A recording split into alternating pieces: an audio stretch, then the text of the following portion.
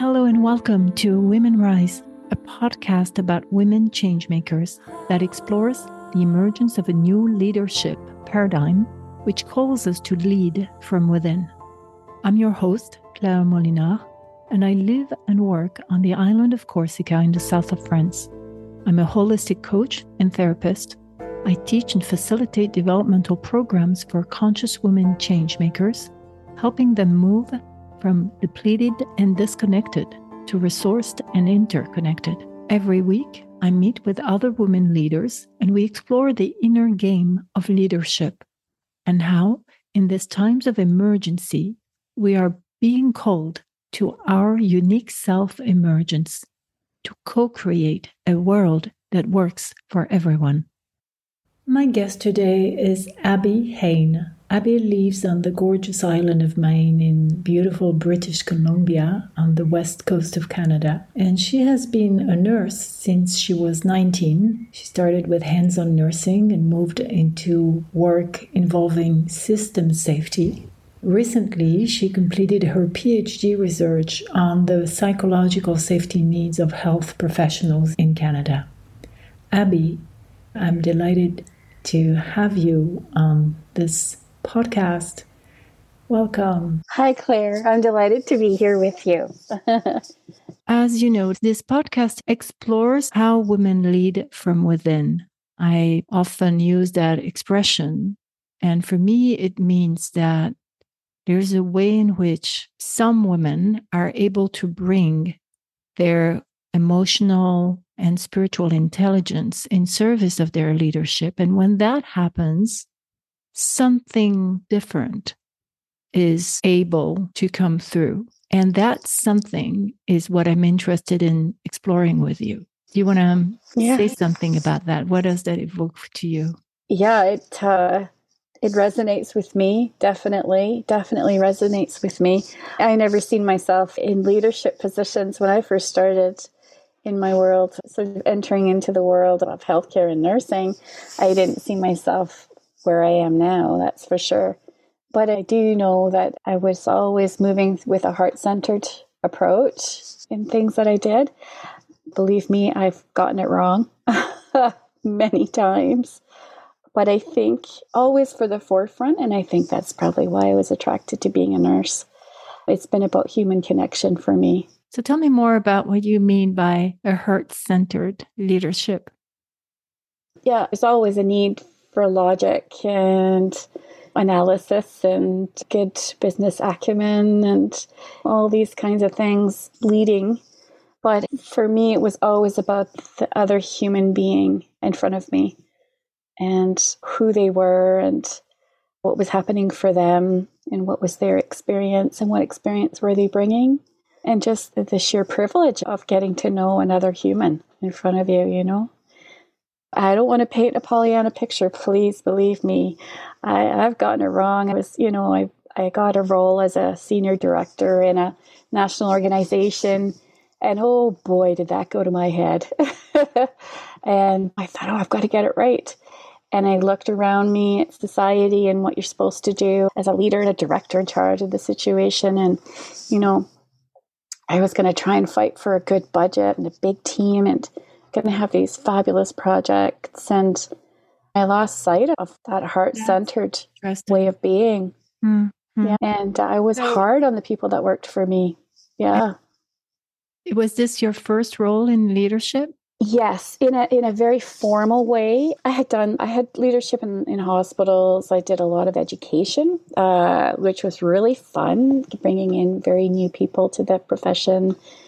Super enjoyable. But this was the first formal senior director reporting to a CEO, working with the board. I was in charge of the board governance and, all the formal pieces. I had a budget.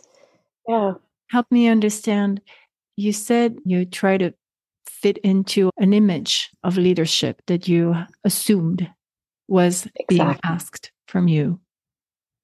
Yeah. And how did you shift to the heart-centered leadership that you mentioned earlier? Yeah. Well, definitely I was having effect on a few people on the team, and I knew my leadership was having an effect. I was pushing them way too hard. We were all excited about the work and the projects, and people wanted to pour time and energy, but I was not caring for people properly. I was being demanding, and which is not your nature. No. Yeah, exactly. So what effect was it having on you? I mean, obviously it was having an effect on others, but what effect was it having on you to lead against your nature in some ways? Sure. Yeah, I think, Claire, I burned out. I absolutely got to a place where I remember I would be all over Canada, traveling everywhere and international too. And I remember I was down another hotel hallway, in fact, to a point where after this job, I wasn't really sure if I wanted to stay in hotels anymore. I was traveling so much. And I just thought, okay, this is not it. This is not it. And believe me, the work was amazing. People, the team, all of it was incredible. But wow, what a learning. And, I had looked back a little bit, and I went back to my nursing thing and the connections with patients and families and what's really real in life. And I had done a study in my master's on nurse presence and being present as a human to nurses, between nurses and patients. I didn't know what it was. I just knew it was there. And then I started to study it, and that was the terminology that was used. But it's just that heart-centered connection. So I actually did leave the position. And, I did it at the height of my game. A new CEO came on board, and she was a woman, and she was phenomenal. And I thought, oh my gosh, she could be an amazing mentor. And she really did offer that mentorship, and she was excited to start to work with me. And I decided to leave because I just thought, okay, I've learned a lot here, and I could have given it more time. Right. So in a way, you didn't see another way of leading within that position, or did you? The CEO that came on board, she was doing it. She absolutely was. What was she doing? When she introduced herself to the team, I always remember this. She talked about being in a choir. First thing she said, I love to sing, and I'm in a choir. And that got me right away. It wasn't about where she'd been, what she'd done, and, projects that had been achieved. It was heart-centered right away. So she showed you there was a different way. Very much so. She's an incredible leader, and she's done incredible things nationally in Canada. And I knew that it was just time for me to go. I'd been in this position, and quite frankly, my health was not great. And I knew that I just needed to stop and get out of that environment and just return to, actually, not even look at a new way of being. I was returning to what I knew before, So yeah, it was a challenging, difficult time. That's what, believe it or not, I jumped into a PhD. I thought that might be a good place to go. So this is a time when you decided to start your PhD from that period of burnout, of descent. Exactly. And were you looking for the medicine that you needed in that particular time? Yes. And truly, I do believe there's a lot of people do, especially going into a PhD, my time in life. So I would have been 50 years old. I do believe that quite a few 50-year-olds doing PhDs are looking for more than completing a degree, right? And I knew I needed to take the time and the vast space to really feel into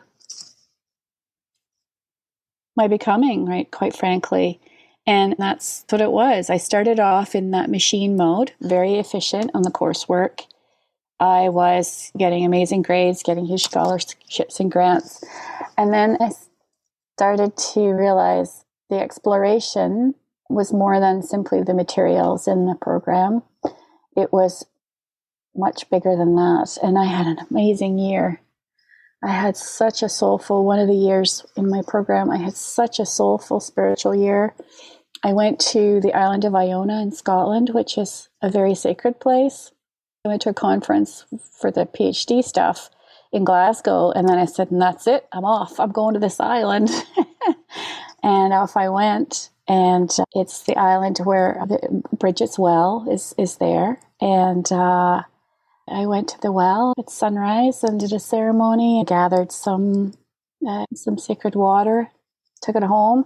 I made little bottles, 35 little bottles. And I took a year to give very special people these little bottles of holy water from Bridget's well. And that was a real ritual for me to just really solidify that heart-centered human connection is what it really, really is. And then I started to infuse that into my work. Yeah. Oh, beautiful. So let me try and rewind a little bit to make sure that I understand. You had that natural heart-centered way of connecting with others and that very nurturing and caring nature that is so recognizable in you. And that is probably what took you into nursing at 19. And for as long as you did that hands-on working, that was there. And the challenge arrived when you had to step into leadership roles. You somehow went against your nature or didn't know how to bring that with you in your leadership. That was the challenge for you. Yes. And that makes so much sense. Often women come into leadership with assumptions and ideas about how to be a leader. And it seems like you went against your nature long enough to actually burn out. And there was this fairy, this role model that came to you at this time to show you, hey, there's a different way. And you were gracious enough to leave the space for her to do what she knew how to do already. And that took you into your own journey. And that was necessary for you to go back to the source, to go back to your heart, to actually reclaim what was yours. Is that an accurate summary? I would say it is very accurate, Claire. And the funny thing that you mentioned, which I absolutely love, is that you said there was this fairy that came. You used the word fairy. And I need to tell you, which is absolutely gorgeous, is I was going to mention it. I thought, no, it's a little crazy. This CEO that came, she had fairies all over her office.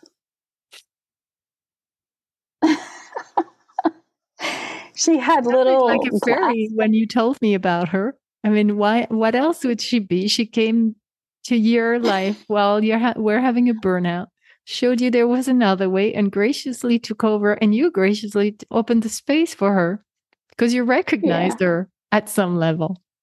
Yeah, isn't that fun? Yeah. Yeah. Yeah, I remember thinking, like there was 3 women senior directors, and we're like, she's got fairies in her office. She's the CEO. She has fairies. Yeah, that's really cool. I love that. And so you had a spiritual awakening or an earth awakening in Scotland. You finished your PhD. How did that change the last years that you were on that PhD? Yeah, as you mentioned, it's about a reclaiming, it really was a reclaiming. And sometimes when I look back on the writing, I thought, oh my gosh, what on earth is going on here? So I was lucky to have fabulous mentors in my program. And they let me wander. They let me wander where I needed to wander. And so a lot of the writing was very soulful.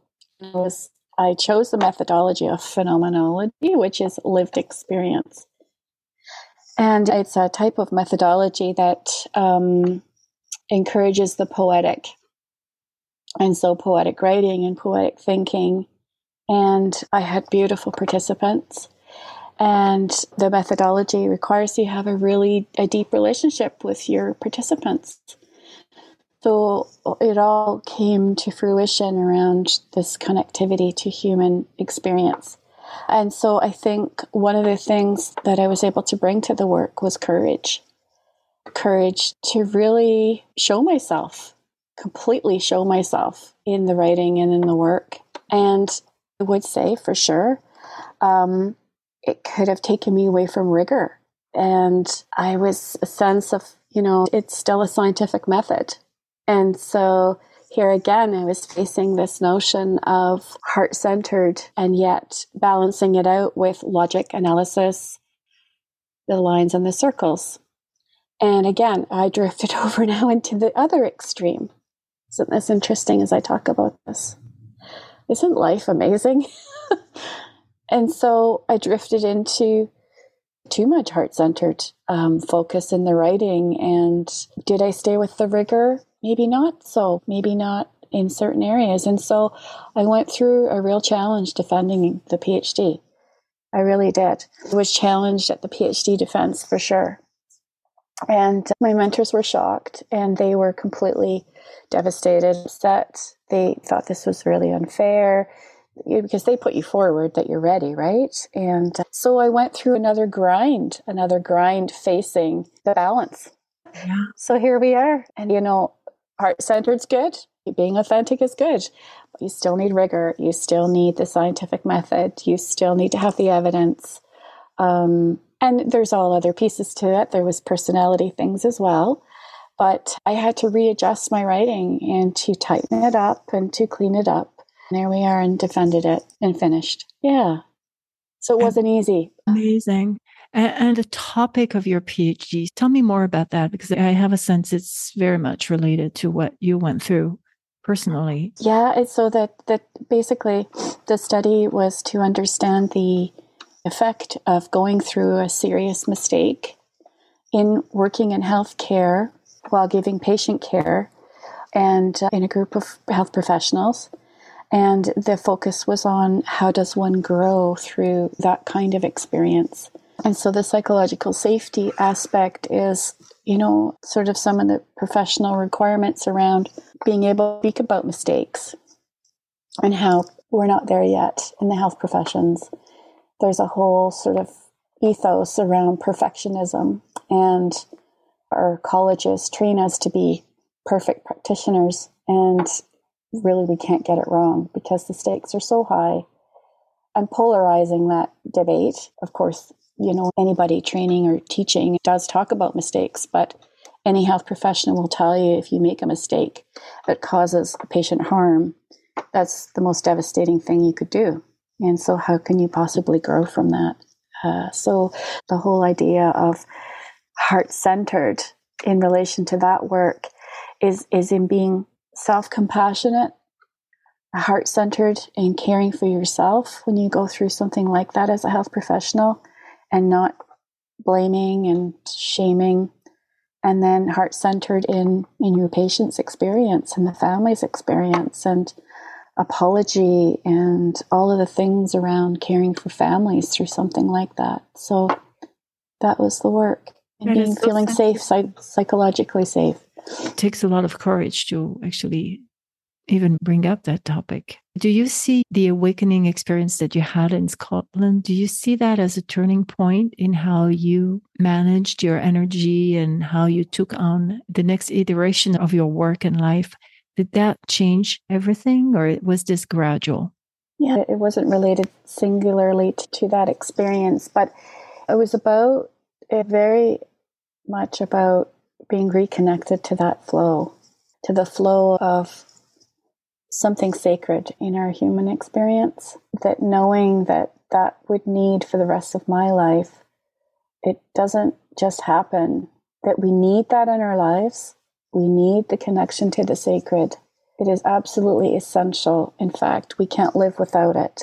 Cannot. Yeah. Because when you talked about the first years when you started your PhD, you said I was getting the good grades, I was pushing. So you were actually repeating a certain way that probably would have taken you to burn out again, since that was the pattern. That's so right. I'm wondering what shifted. You said it was not a singular event. What else happened which put you on that different path where the sacred became an absolute need for you? Yeah, a huge part, Claire, is finding community that share that sameness, around that recognition.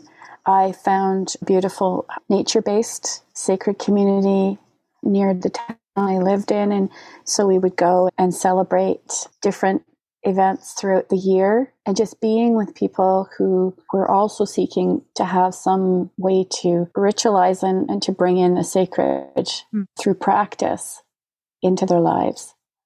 It's not to say this wasn't happening before for me. As a kid, I grew up in Scotland, so there was a lot of that sort of thing in our world as kids to be in nature. But it was about building in practices. So I pursued yoga teacher training, and so building in some practices that brought this to the forefront for me. Rather than relying on it just randomly arriving, I built in ways of being that would bring it to me. Almost like I can see a plug being plugged into a wall or something, like plug into the circuit. Yeah. So that's beautiful what you're saying, because practices and community are really the two legs for embodied heart-centered leadership.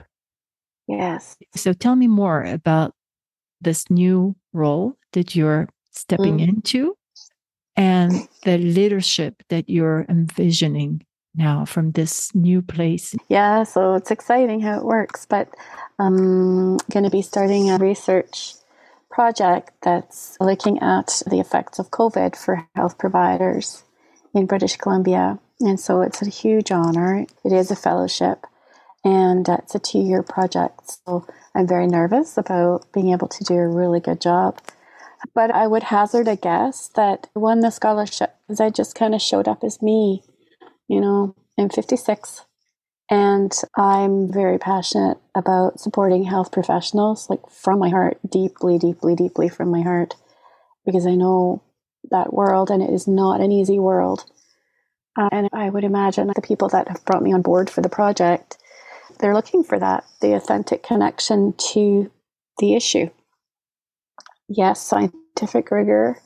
Yes, good scholarship. And yes, having an eye on the prize as far as being done in 2 years and having a completed, solid, robust, rigorous project from the heart. And it feels great because it feels like I'm showing up 100% fully me, authentically. There's no division for me at home, between me at work. Yeah, I'm just fully standing myself now. Yeah, so I'm looking forward to it. I am worried about burnout. I really am. This have to be built in, and health practices as well as connection to the divine, connection to spiritual life. Yeah, and connection to a community. Yeah. I think that's a very good place to end today, Abbie. It's very inspiring to feel that there's no gap between who you are inside and what's yours to do on the outside, that you can truly give your gift. And yes, of course, there are structures, and you can fully trust that your gifts are what's needed to do what's yours to do. Thank you so much for being here today. Thanks, Claire. And best wishes to any women that are listening and are following you and are involved with you. Just keep doing the good work. Thank you for listening to Women Rise. If you enjoyed the show today, please leave us a review. To get announcements when a new podcast is published, send me an email at claire@uniqueselfemergence.com to be added on my distribution list. If you're interested in being a guest on my podcast, or you would like to join my private free group for female leaders, go to my podcast description for the links to apply. Thanks again, and see you soon on the Women Rise podcast.